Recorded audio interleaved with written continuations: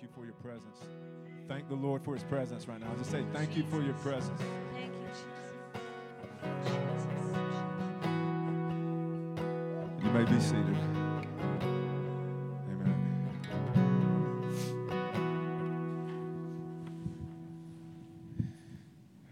Thank you, Alex and Ashley. Y'all did great.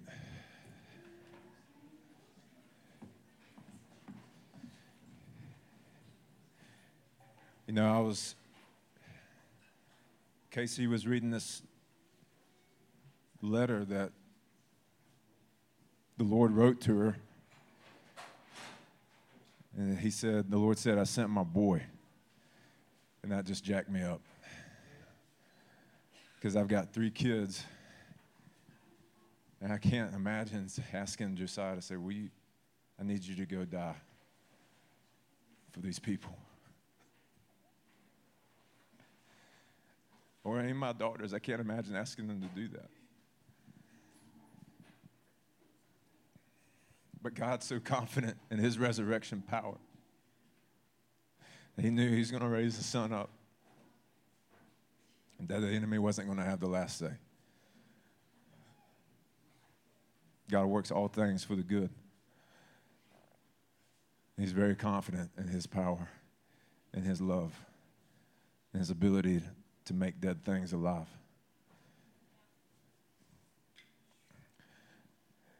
So I just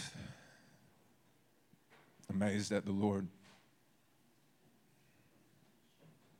I asked his son to do that. A couple of things before I start preaching. Bryce, I had a word for you, man. I was talking with you earlier, and as I was talking with you, I just sensed a lot of the strength of the Lord, and that's the strength of the Lord doesn't come from you having more zeal, fleshly zeal, or anything like that. It just comes from a heart of surrender. And but I feel like some of the things I saw on you, I felt like there was civic authority on you, and so at some point in your life, I believe you're going to be maybe working in the government sector. It's somehow working on, I don't even know what your plans are or whatnot, but you may not know. I didn't know I was going to be a preacher when I was a sophomore in college, so who knows how he works things out. But there's a civic authority on you, and you're a strategist, and you're a problem solver. And you also, you're a standard bearer of righteousness. And so that's the thing, that's the strength that I was sensing on you, is that there's a standard that you live by. And the Bible talks about, it says, do not be tossed here and there by every wave of doctrine, deceitful scheming, cunning of man, and all the other, that's the confusion, that's the here and there that's currently just very rampant in the world. There's a lot of confusion. There's a lot of, what side? And Jesus is like, there's a Isaiah 35 highway of holiness, and it says it's level and flat. Why is it level and flat? Because it's steadfast and it's steady and it's not tossed here and there. And so there's a steadiness about you which draws strength. So you're like a rock for people to lean on. And so you offer that stand because you live by a standard. You have a standard. You know what you're going to live by, and it's by the word. This is the plumb line of all plumb lines, right here. And this is what will not be shaken. The kingdom of God cannot be shaken. Everything else will be shaken, but the kingdom of God will not be shaken. So that's why even as we were singing, as Jesse was ministering, I had this song in my heart that says, we will build upon the rock. We will build upon the rock. We will build upon the rock. Because the rock's not going to move. It doesn't matter whatever the sea around it's doing, that rock of Gibraltar is not going to move. It's going to look the same today and tomorrow. And it's looked the same for 6,000 years, ever since God spoke the earth into existence. Up until now, however long that is. So, Bryce, just bless you with that, man. Let's pray for Bryce. Philip need to pray for him. All right, extend your hands toward him. Father, we just ask that you bless Bryce, Father, that you, the standard of righteousness, God, that's from the Holy Spirit, that you just strengthen Bryce in his inner man through your Spirit, that Christ may dwell in his heart through faith, and that he, being rooted and grounded in love, may be able to comprehend together with all the saints what is the height, width, breadth, and depth, to know the love of Christ which surpasses knowledge, that he may be filled up to all the fullness of God. Now to you, Father, is able to do far more abundantly than he could ever ask or think. To you be glory in the church and through Jesus Christ throughout all generations, forever and ever. Amen. So he's getting a little lunch in, but Ariel has a doctor's appointment tomorrow, and you keep him there. We'll come to you. And so Ariel's one of our foster babies, and he has a placement with his sister, and we're really excited about that. But the only way he can be released into his placement is that he's completely healed. So he's was born with drugs in his system. His mother is a drug addict. And so when that happens, it causes a lot of scarring. When the baby's born and begins to eat, it causes like acid reflux is the best way I can explain it to y'all. But so he has a lot of scarring in his esophagus, and he needs all of that completely healed for him to go to his forever family. And so we're praying for that to happen. And he has his final checkup tomorrow to be sure he's ready to go. So we're going to there's too many of us to all go over there, but we're going to get a couple people just to touch him. We're going to pray for his healing right now this morning, that he be completely healed and gets to go to his forever family. And boy, are we going to miss him, but we are really excited about his forever family. They already love him and are connected with him. Father, we pray for Ariel right now, that by the stripes of Jesus, he is healed, full, complete healing in his esophagus. Ariel, we speak to your esophagus right now to be healed. That 100% healthy tissue, that there's no sign of any problem whatsoever. Ariel, we call your spirit to attention and we bless you with strength in your spirit, young man. Lord, that you would encounter the radical love of Jesus and you would follow him all the days of your life, and that you will call upon the name of the Lord and be saved. So we thank you for your healing, Father. We thank you for a good report in the name of Jesus. Amen.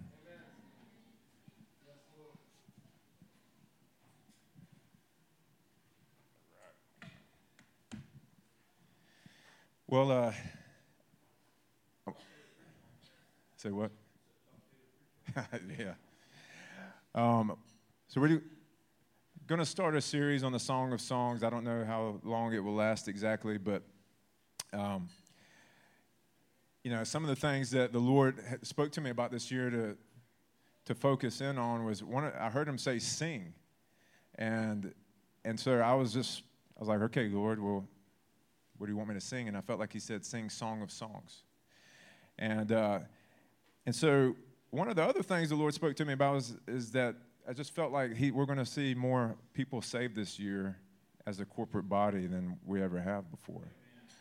And so, but Song of Songs is perhaps, at first glance, the least evangelistic book of the Bible. So I was like, Lord, what's the deal? And I just felt like he said, you can't get the cart before the horse. And so sometimes what we do is like, oh, I'm in a season of Song of Songs, and so I'm just going to be all about the God loving man. And that's right and true and good. But sometimes we start neglecting this. I'm not in the season of sharing my faith or whatever stuff that we start thinking of. You know what I'm saying? Has anybody ever been there? You ever done that? You're like, oh, I'm in an intimacy season. I don't have to share my faith this season.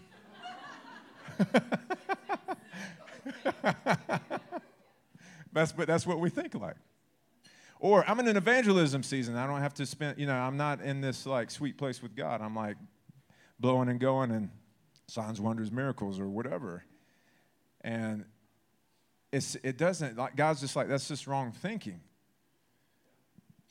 Intimacy, the Song of Songs should just lead. If we're really encountering Jesus in the Song of Songs, we're going to love people, our neighbor, more. And I went to seminary. I'm not a theologian. I like stuff that works in real life. I can talk theology. I mean, not really. Because I can talk theology, but in my back of my mind, I'm like, this is pointless. But now, let me step back. Theology is not pointless. Theology is good because if you have bad theology, you're going to believe a lot of lies. All right. So what I'm saying is, if you're arguing over, I remember I was in systematic theology 1 in seminary, and we had some guys that's chomping at the bit to argue about Calvinism versus Arminianism. Are you chosen by God or do you choose God? I mean, they were just waiting. And I just remember, I was like, God. And he said, just Travis, remember the greatest 2 commandments. Love the Lord your God with all your heart, soul, mind, and strength, and love your neighbor as yourself. For all the law is summed up in these 2. So my systematic theology 1 class, I did my work and I just sat back and listened. Systematic theology 2, sat back and listened.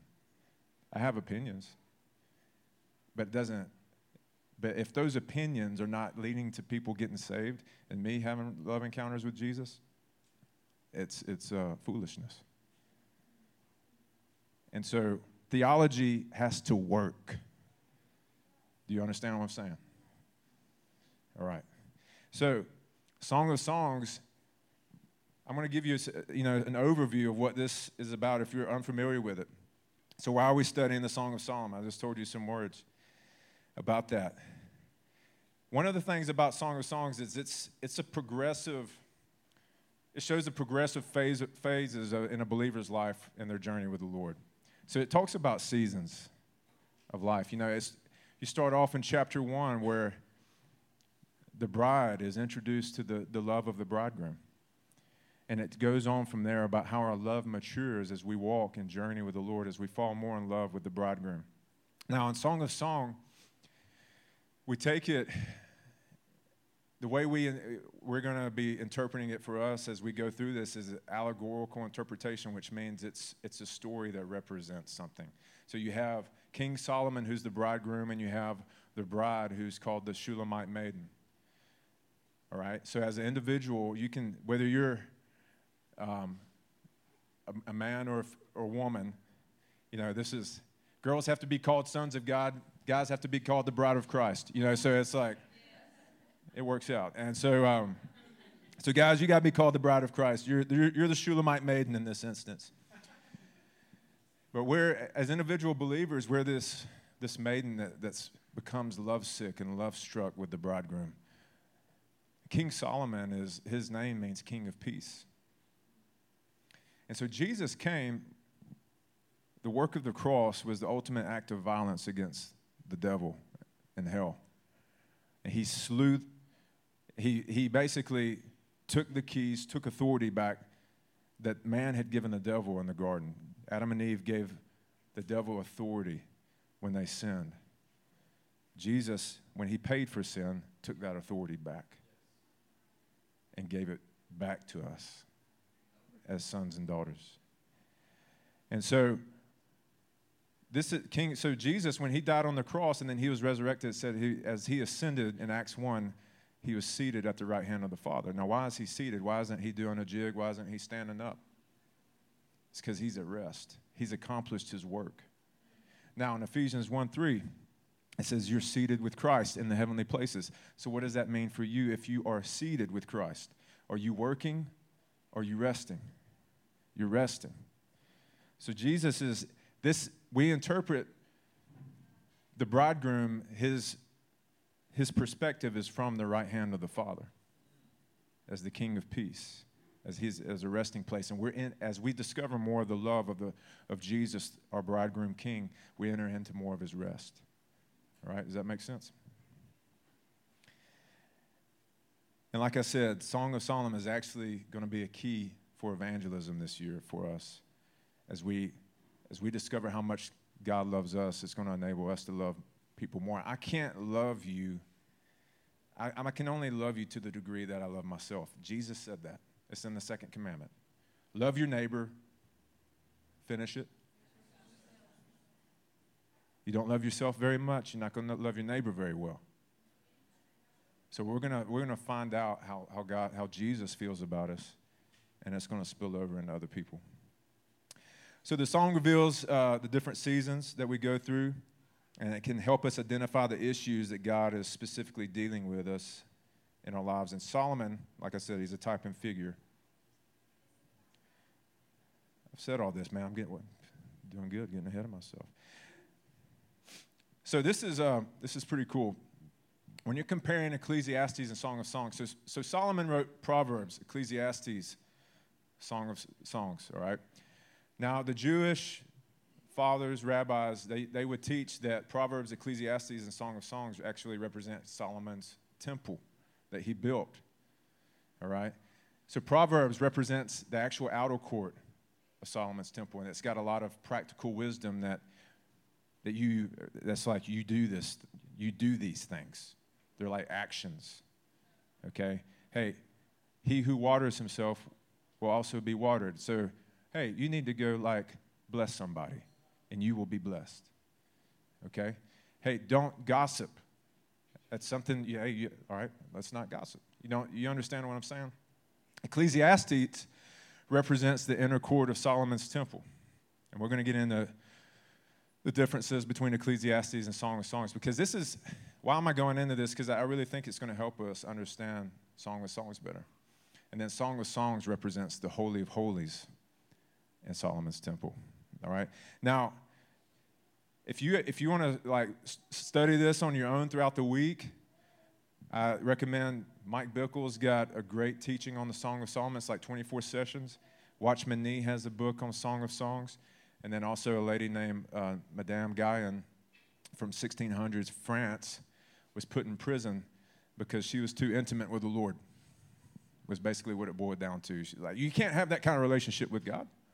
You can't hear from him, have visions, and be a woman. And her interpretation of Song of Songs actually was one of the things that got her in trouble. So, but she's got a good book on that. So you can get those and study more outside of Sundays if you want. So Ecclesiastes is an exposition of the vanity of vanities. The Song of Solomon is titled the Song of Songs. So Ecclesiastes explores all the things that are really foolish and meaningless and don't carry any eternal weight. And Song of Songs talks about the greatest love song ever written that echoes for eternity. That we'll be singing. We're going to be singing because when Jesus comes back, he's coming for a bride. It says there's going to be a bridal banquet feast. So this is a song that we're going to sing for all of eternity for those who know Jesus. So it's like we want heaven on earth, and let's get familiar with this song. Ecclesiastes speaks of life of wandering. The song speaks of rest from wandering. Okay? A Solomon Ecclesiastes is like, I explored this. I explored much wine and drink. I explored women. I had a harem. I explored, and giving myself every pleasure under the sun, and it was vanity of vanities. Ecclesiastes tells us that one cannot obtain satisfaction through knowledge alone. The song tells us that man can only reach satisfaction through the love of Jesus. In Ecclesiastes, we find that the wrong things are being sought in the wrong ways of seeking them, are resulting in the conviction that all things under the sun is vanity of vanities. And the song shows that pursuing Jesus is the right thing done in the right way through humility, obedience, and the impartation of God's love. Ecclesiastes proclaims that life without obedience to God is vanity. This is Ecclesiastes 12:13. The conclusion when all this has been heard is fear God and keep his commandments, because this applies to every person. This applies to every person. What is pleasing to man may ultimately have no value if it's not pleasing to God as well. And so we have a really short life, guys. Really short life. We'll be generous, 80 to 100 years lifespan, 120 tops. in the spectrum of eternity. And so we have a really short life. And so he over and over in the Bible, he says, you are an alien in this land. I just read out of 1 John 3, it says, the world does not know us because we're not of the world. We went on the streets with Chris Overstreet Friday night after the conference. And one of the things that I was really encouraged in was just the fact that Chris is not concerned 1 ounce about being cool. We would walk by people. He said, hey, man, Jesus loves you. And they're like, all right. He's like, no, he really loves you. They're not taken off by he doesn't care one bit about the awkwardness, the reaction of the person. It has no sway in what he thinks. Now, how many of y'all been taken out by, maybe you've tried to share and that they've done something like, oh, okay, or you feel them getting uncomfortable and you're like, oh, I'm going to back out of this. I mean, raise your hand if you've done that. Everybody has. Chris has done that, okay? Chris Overstreet, Mr. Evangelism. So it's like, he said he's done that. And that's part of the journey, but one of the things that Chris did is he didn't give up. And he says when you obey, you grow. That's a principle of the Bible. And so one of the things is that I've had many seasons where I've had great boldness, and then I've waned. Great boldness, waned. I want the steady boldness. Anybody with me? But a lot of that has been tied up in how I feel like I'm doing or even how I'm feeling. And God's just calling us up higher. There's a higher place to live than that. And it's in the Holy Spirit, who's always got strength. And God gives grace to obey. And there is a pain, there is a sacrifice in the obedience. It says Jesus learned obedience through the things that he suffered. What does that mean? I thought Jesus was perfect. I mean, when I first read that, I was like, Jesus is perfect. What do you mean he learned obedience? Has anybody ever wondered that? Am I the only one? Thank you, Jeremy. No, but it's like, how did Jesus learn obedience through the things he suffered? Because the obedience produced suffering. All right? So sometimes the obeying God is having somebody look at you like, no, dude, I'm good, man. You can keep your Jesus. And they walk off. But you obeyed God. What is pleasing to God? Faith. So what pleased God in that instance? Was God disappointed that man didn't turn to him? I mean, he was, but was he disappointed in you? No, he's looked at, I remember, I'll tell you this story. Chris told a similar story last night, and it reminded me of this when I was living in Fort Worth. I was at the mail office, post office. Same thing, I guess. And a older black gentleman had a cane, and he had a bad limp. And I walked by him, and the Lord said, go pray for him. And I was like, all right. And so I went and prayed for him, and he was real gracious, receiving the prayer. And I said, try to, can you walk without your cane? And he's like, no, the pain's still there. I prayed for him a second time. Nothing really changed.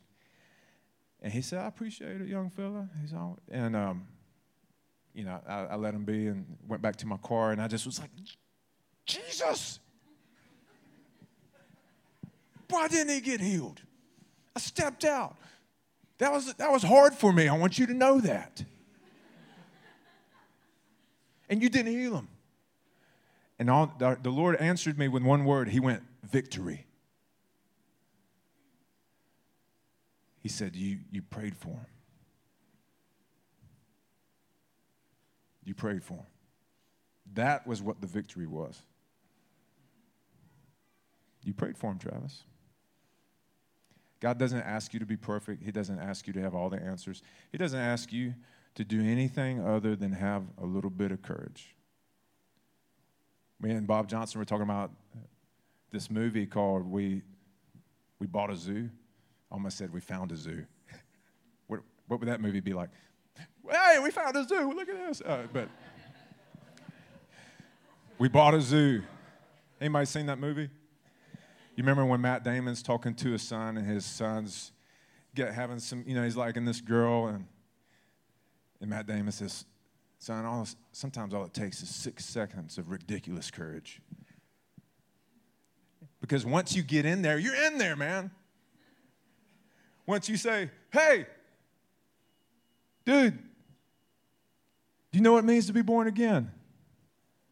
You're in there. You're engaged. And sometimes that's all it takes. Maybe it's a friend that you've had a long relationship with, and you don't want to break that. You don't want to hamper the relationship. You're like, God, what is the question I ask him? He's like, hey, maybe it's just, what do you think about Jesus? Who's Jesus to you? I asked a guy Friday night who was an atheist Indian guy. He didn't want to answer me. I said, who's Jesus to you? He's like, no, I know things about Jesus, but I don't really want to talk about it. I said, well, tell me. I said, I'm not trying to make you believe or anything. I just want to know who's Jesus to you. No, I'm okay. I said, well, he said, I'm an atheist. And I said, that's good because God always shows up when I talk to an atheist.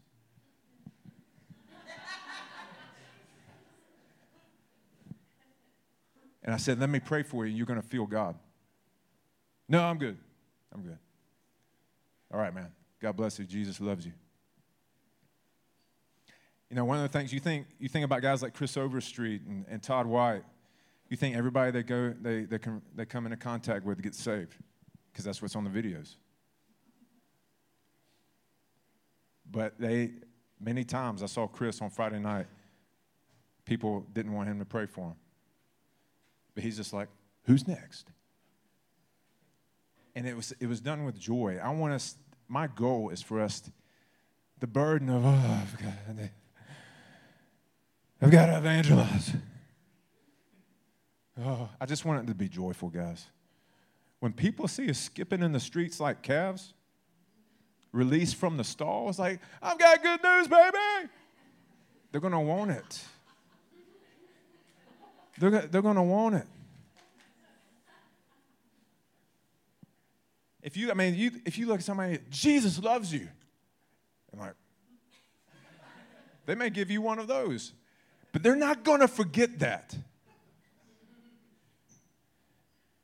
I was at the gym the other day, and the girl, she's got tattoos all over her legs. And it was one of those, I had given her a word over Thanksgiving. I said, God wants you to ask him for a favor over Thanksgiving. He's going to answer it. She's very shy and timid, but when I see her at the gym, I just feel God's heart for her. And so she had a tattoo of a fox with a top hat on.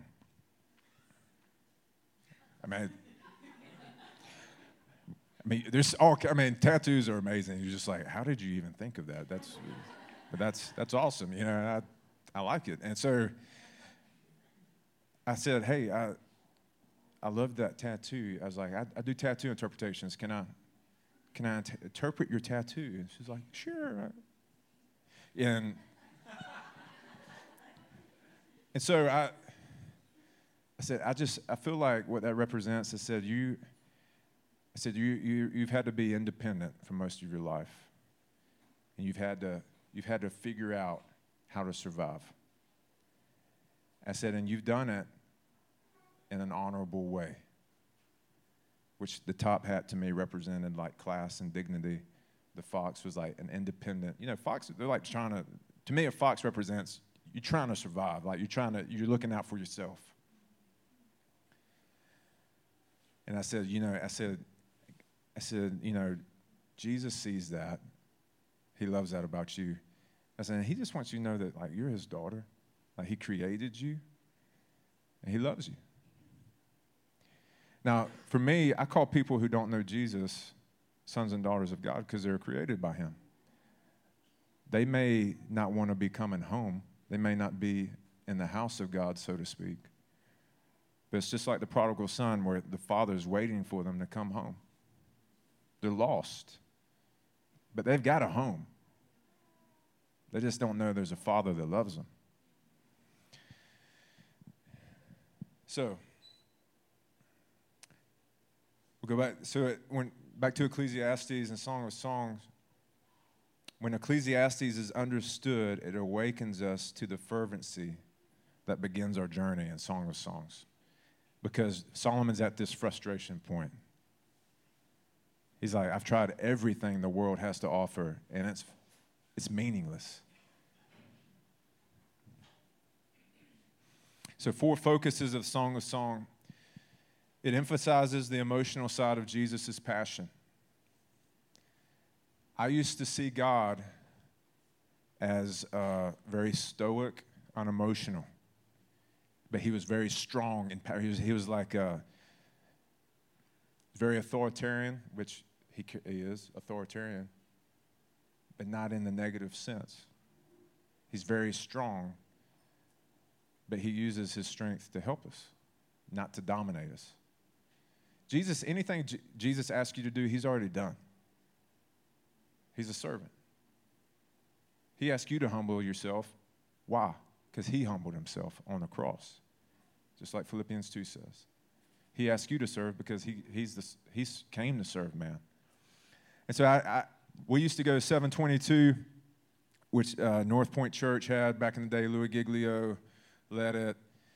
And that was when we will not be silent anymore. Anybody remember that song? You know, it was that era. Chris Tomlin was just getting big. Yeah.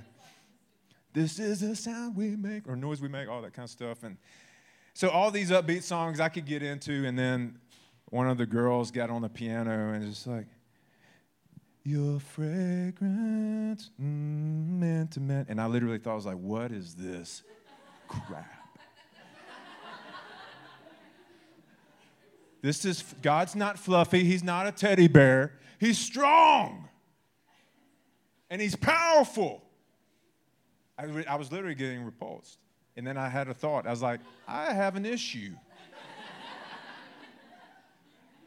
I've got issues.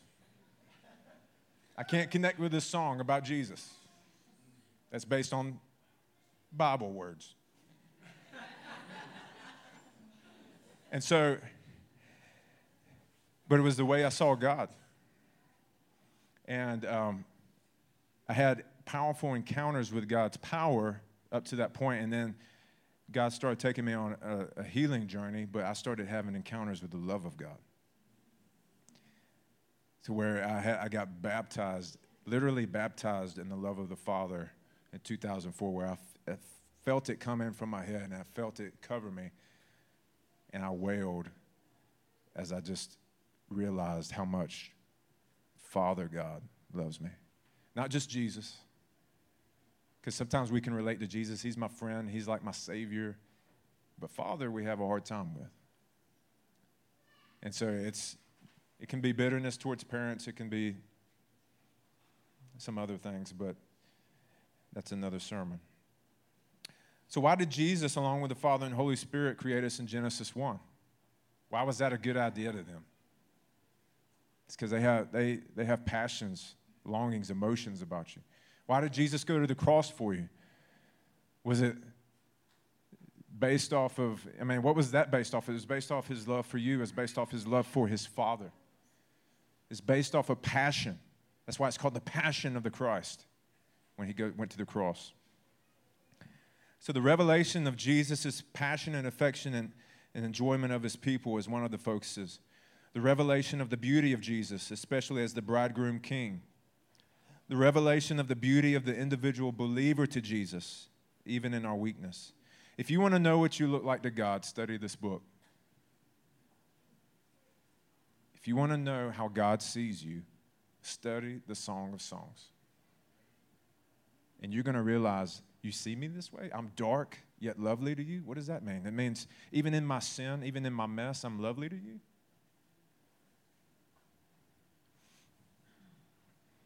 The principles needed to grow in love and mature partnership are found in this book. So it gives you keys to how to grow in intimacy with Jesus. So in verses 1 through 2 in chapter 1 of Song of Songs, it says, the Song of Songs, which is Solomon's, she, meaning the bride, let him kiss me with the kisses of his mouth, for your love is better than wine. So this is the words of initial love. So this initial experience of God's love is typically smooth and free from trouble. I remember when I first surrendered to the Lord. It was the summer of 2000, teaching school at Valdosta State College. Had won awards in the PE department for different things. Had a kind of a prestigious job teaching at the Governor's Honors Program that summer in Valdosta State. And I was miserable. Everything on the outside looked like it was going really well. I was headed towards, I could have gone to San Diego State graduate school for free. I had a professor set that up for me. You know, San Diego is beautiful. But God had worked on me so much to where the point where I was just like, I am tired of running. I'm so tired of running. God doesn't grow tired. He doesn't sleep. He's just full of joy and energy. He's just doing the, when are you going to come around? And, you know, he's just, doesn't get tired. Does not get tired.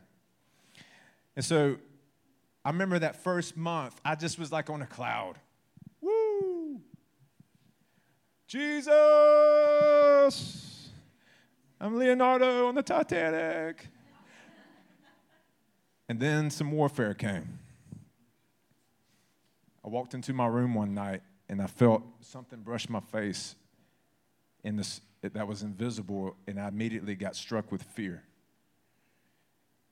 And I felt like there was a demon sitting at the foot of my bed for a week.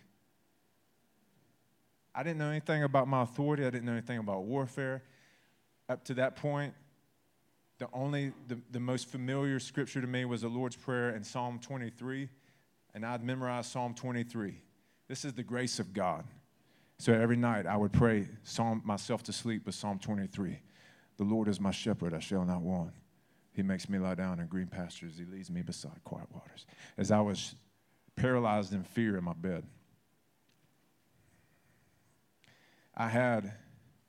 anytime I would close my eyes, I hope this isn't too much information for you, but I'm telling you, this is the honest truth, because some of you maybe actually have battled with this. Anytime I would close my eyes to pray, I would be flooded with images of Jesus in pornographic situations. And I read in Psalm 3, it says, arise, O God, and defend me and break the teeth of the wicked. I prayed that every night for a month. Anytime I could think, I was like, break the teeth of the wicked. Because I knew that was the devil. I knew that was it. He was trying to speak to me. And when you don't have any teeth, you can't talk. And I said, break his teeth. Because I'm a fighter. I have a warrior spirit. You have a warrior spirit because you have the warrior in you. You've got Jesus in you. And you don't have to put up with that mess. You understand me? If he's attacking your thoughts like that, that's illegal. He's squatting on God's property. And you tell it to get, and you battle, and you fight, and you pray the word of God. I'm telling you, I had no idea about warfare. I wasn't binding, casting demons out. I was praying the word of God, and that's all it did. The devil bowed.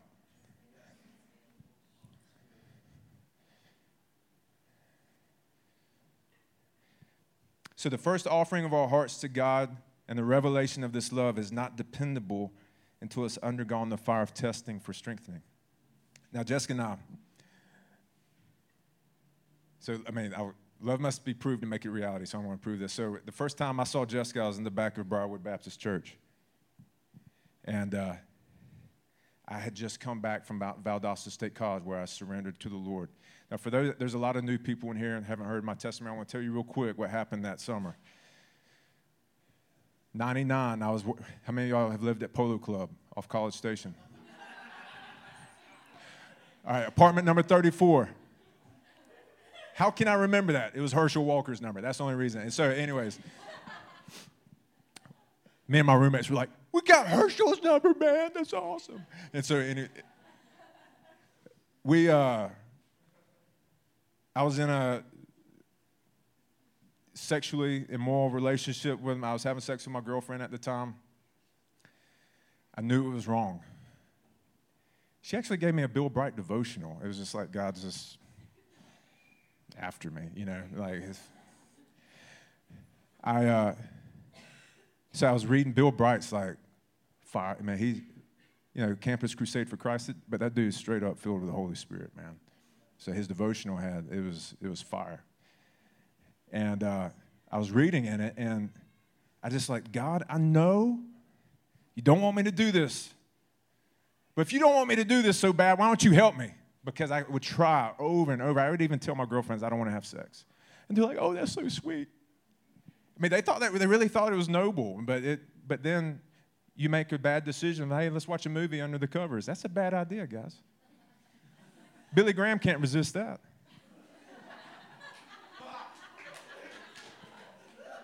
I'm telling you, what does Paul say about sexual immorality? Does he say, hey, like, hang out with it and talk to it, have a conversation with it? No, he's saying, flee! Get out of there. Because you ain't strong enough. You need to run. That's the only thing he tells you to run from. And so when you do that, I don't care, like I said, if you're Billy Graham, you're going to fall. Because it's just a bad idea. Jessica and I sometimes will say, yeah, I just put my bad idea jeans on that day and did that, So I told the Lord, I was like, if you don't want me to do this so bad, why don't you help me? A couple of days later, I didn't know about hearing the voice of God or anything like that. I was walking down my stairs, and unquestionably, so clear, the Lord said, if you want any freedom, you got to give me all of you. And in like a nanosecond, I knew what it meant to be a Christian. It was like a lightning strike. Surrender. That's what he's calling me to. It took me 2 years. I was fighting, man. I told you I was a fighter. And so fast forward to Valdosta State College, I surrender. And the day I surrendered, there's no more porn, there's no more sex. No more sexual immorality from that day on. I'd even forgotten that God had promised me that he's faithful. He remembers his word. And so I go back up to Watkinsville. Jessica's a youth intern, and she makes an announcement, and she's like, youth will be meeting tonight at 6 o'clock. Be there. And so,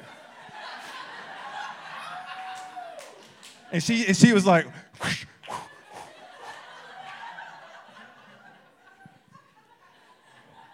and I was sitting in the back row because that was where I normally sat my whole life, playing tic-tac-toe. And so,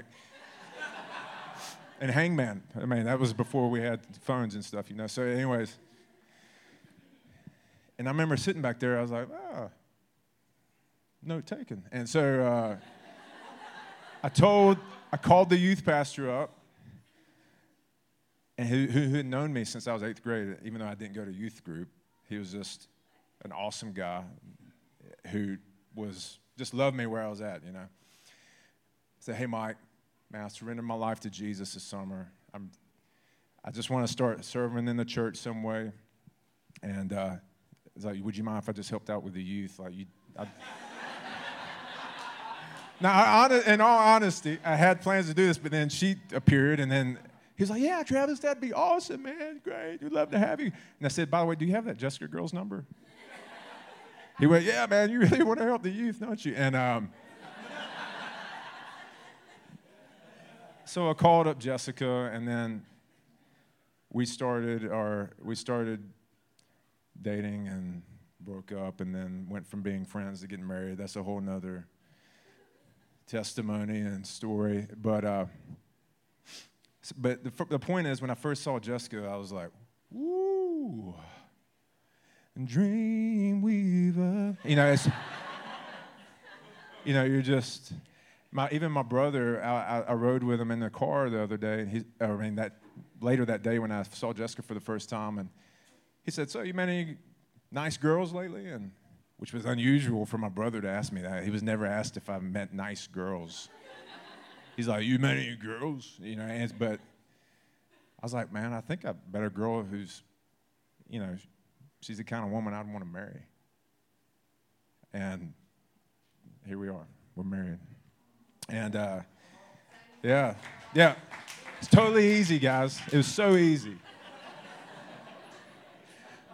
So that was initial love, and then guess what came? Fire to test the love. You go into marriage, you go in a relationship. Even after a few weeks, the fire might start. You're in relationships with roommates. Fire. You call for the fire, you get the fire. That same fire is the passion, is the fire that gives you passion for Jesus, though. We were part of a church in Fort Worth where it's just like fire, fire. But sometimes people don't know. They're just like, they want to encounter God's presence in a powerful way. That's what they're thinking. But you're really getting fire. You're getting the purification and the passion. You're getting both. That's what the fire does. It's not two different fires. It's the same fire. It's Jesus. But your love is going to be put to the test because it needs to be strengthened. A weld is stronger than a piece of metal because it's been put under fire. That's just the way God works. So if you have testing in your love life with Jesus, it's to strengthen you. If you have testing in your relationships, it's to strengthen those relationships. So the cry to be kissed with the kisses of his mouth is the cry to encounter Jesus as the Word of God. So what I'm not saying is we're not actually trying to kiss Jesus on the mouth. We're not having visions of kissing Jesus on the mouth. Jesus is the Word of God. Deuteronomy chapter 8, verse 3 says, "And he humbled you and let you hunger and fed you with manna." Now, Jesus let you be humbled and hunger. I feel like I'm currently in one of those seasons where I'm like, God, I need more. He does that. He fed you with manna, which you did not know, nor did your fathers know, that he might make you know that man does not live by bread alone, but man lives by every word that comes from the mouth of the Lord. Jesus quoted this in his wilderness temptation. Little did I know I was doing Jesus warfare when I was battling the demons and stuff, and the pictures in my mind when I would pray. And so, but the kisses with the kisses of his mouth is the words that come forth from Jesus' mouth. It's his word. It's the Bible. He's got a love letter right here. And there's mysteries and there's treasures hidden in here. And it's just like as we're praying this morning, there's things that God will yell at you. Hey, come over here. He wants to get you close. He's like, come here, over here. You start making steps towards him. Now, some of Jessica and I's best conversations is pillow talk. It's a place of closeness. And there's things that God reserves for intimacy where you can only hear the whisper. He may be whispering something, but if you're not drawing near, you can't hear the secret things. And even in Psalm 25, it says, the secret, intimate counsel is for those who fear the Lord. The secret, intimate counsel is for those who fear the Lord. And so he wants to draw you near to him. The kiss of the mouth speaks of that holy married love. It speaks of intimacy. One word from God will give you vision. It'll empower you. It'll sustain you. Now, I had A guy early in my Christian life, he said, Travis, you're stalwart. It was one word. And I've carried that. It's given me strength over and over and over. It was a one word from the Lord. And that's all you need. And it can sustain you for the rest of you. It can help you remember who you are throughout the rest of your life. So God is calling us back to his word, the standard, which means banner or flag of love, to combat the cunning, deceitful schemes, craftiness, and false doctrines of man. If you abide in my word and you are truly my disciples, you will know the truth, and the truth will set you free. God's love is better than wine. So wine in this instance refers to the pleasures of the world, both good and bad. There's legitimate pleasures, like going to go see Rogue One. And illegitimate pleasures, like sexual immorality and getting drunk and all this kind of stuff.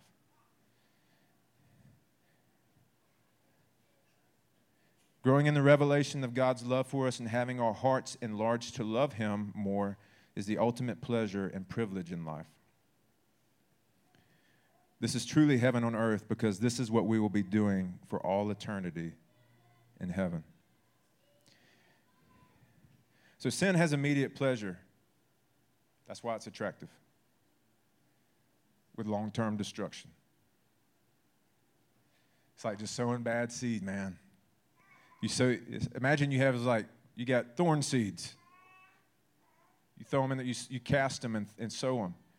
And you're like, man, the ground still looks pretty good right now after a few weeks.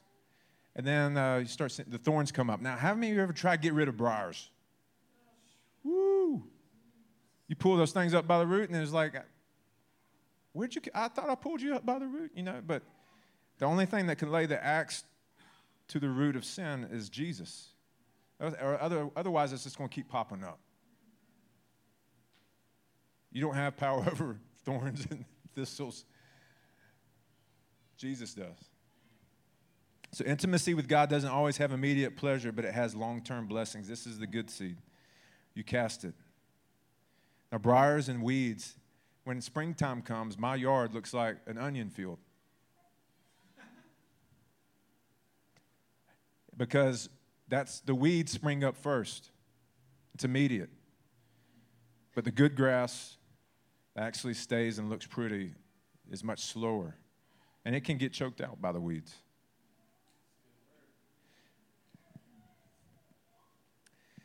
Now, I want to give you, so like I said, I want you to actually experience this. We don't just want to talk about Song of Songs. We don't want to talk about this relationship with Jesus. We actually want to experience it. And so how do we do that? One way is that you read the scriptures. If you're like me, who's an internal processor, maybe you need to journal to help get your thoughts out. Maybe you need to read, I love just praying the Bible because it gives me something to pray. I've got my buddy Steve Smith. Steve can pray for 10 minutes at the drop of a hat. You know what I'm saying? Where are you getting these words from, man? So I usually just praying something out of the Bible because I need help. Anybody else need help? Everybody say amen. So you start with thanking God for a particular truth. So, for example, in chapter 4, verse 9, it says, "Thank you, Jesus, that I ravish your heart." It's all right, Stuart. We only do that 5 times every Sunday. So, thank you, Jesus. So because in that verse, the bridegroom, Jesus, is saying, you have ravished my heart, my sister, my bride. And so we say, thank you, Jesus, that I ravish your heart. Say that right now. Thank you, Jesus, that I ravish your heart. We say, thank you, Jesus, that I'm dark yet lovely to you. Say that. Thank you, Jesus, that I'm dark yet lovely to you. Thank you, Lord, that you esteem my love as better than wine, the pleasures of this world. Say that. Thank you, Lord, that you esteem my love as better than wine, the pleasures of this world. So Jesus also forsook the pleasures of this world too, because the devil offered it to him. But he said, no, their love's better. Did you know that? tempted him. He said, I'll give you all these kingdoms. I'll give you all this. The world. I will give you the world. And Jesus said, no, the love's better than that. Besides, I'm going to have the world anyways. But do it God's way. He's going to have the world, but doing it the Father's way. Second, ask for wisdom, revelation, and understanding of the truth as we seek to believe more. I believe, Lord. Help my unbelief. This has been a steady prayer of mine since I surrendered, since 2000. Lord, I've been praying. I was like, Lord, I want a believing heart. I want a full heart of belief. Because there's still some areas in my life that I've got unbelief in, and I want those things exterminated. All right? Jesus, so we can, those things that we just prayed or we declared, say, Jesus, show me more about how I've ravished your heart. Jesus, show me more about the truth that my love is better than wine to you. How is it better than wine to you? Ask Jesus questions. Ask the Holy Spirit to show you. He loves questions. Ask God for his grace and ability to obey a particular truth. Jesus, empower me to obey you as I arise from the comfort zone to meet you in costly obedience. Jesus, empower me to live with a locked heart garden that resists compromise for you. Now, one of the things that's going to happen is you're going to pray these things and you may not feel anything immediately. But I'll offer this analogy to you. When you're creating a new path in the woods, is there a clear path the first time you walk down it? You're creating a new path in the woods. So you got to walk, boom, thank you. You ravished my heart. You've ravished my heart. You're just taking a machete. Creating a path where that's your default. Renewing your mind to the truth. When you renew your mind, guess what happens? You're transformed. That's what Romans 12:2 says. So you're creating a path in the woods. The woods can be confusing, right? It can all look the same. But Jesus is creating a path about how much he loves you. And it's going to be a default for you.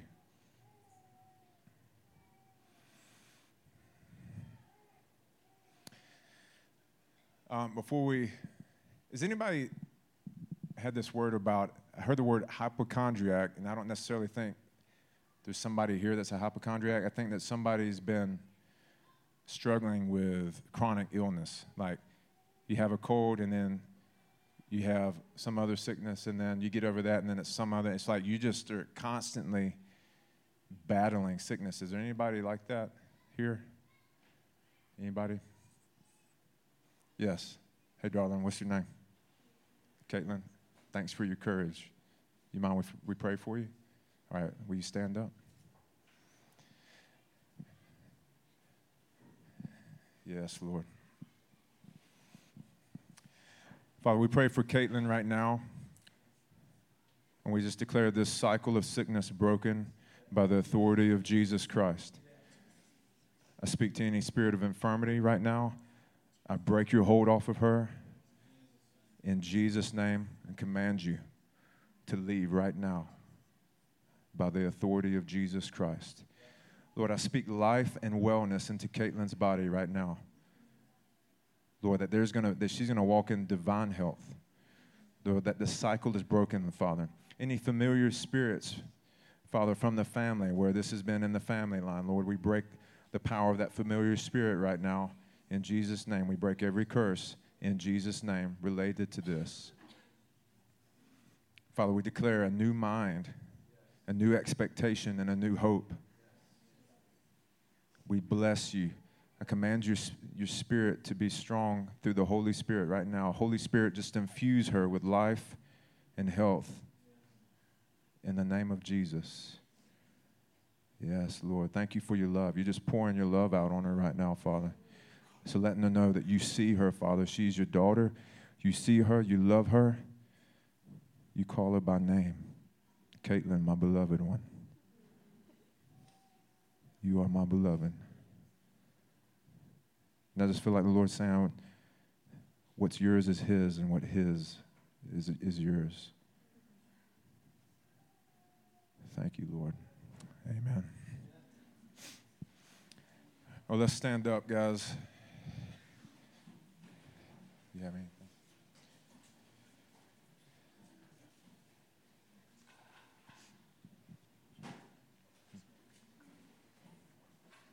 Okay.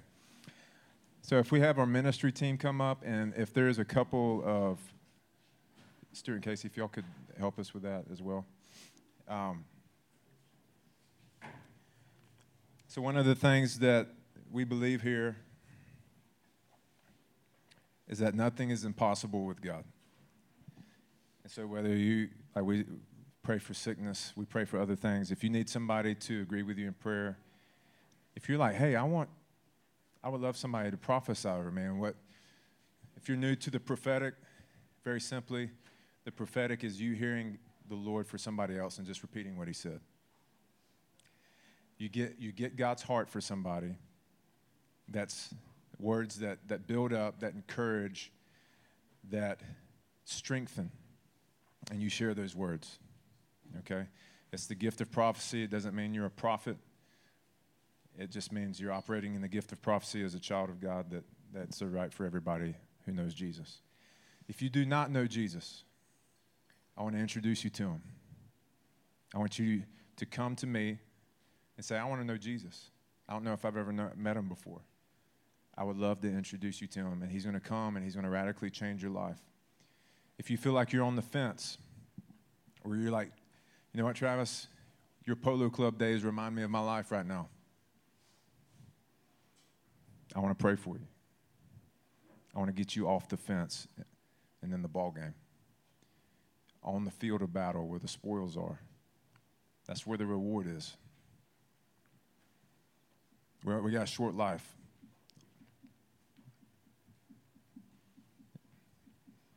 So we're going to worship in one more song. If you desire any of these things, you can come up to the ministry team. If you want to know Jesus, come to me. If you want to set aside compromise out of your life and surrender 100%, I want to pray with you. Okay? So let's worship one more time. If you also to give to the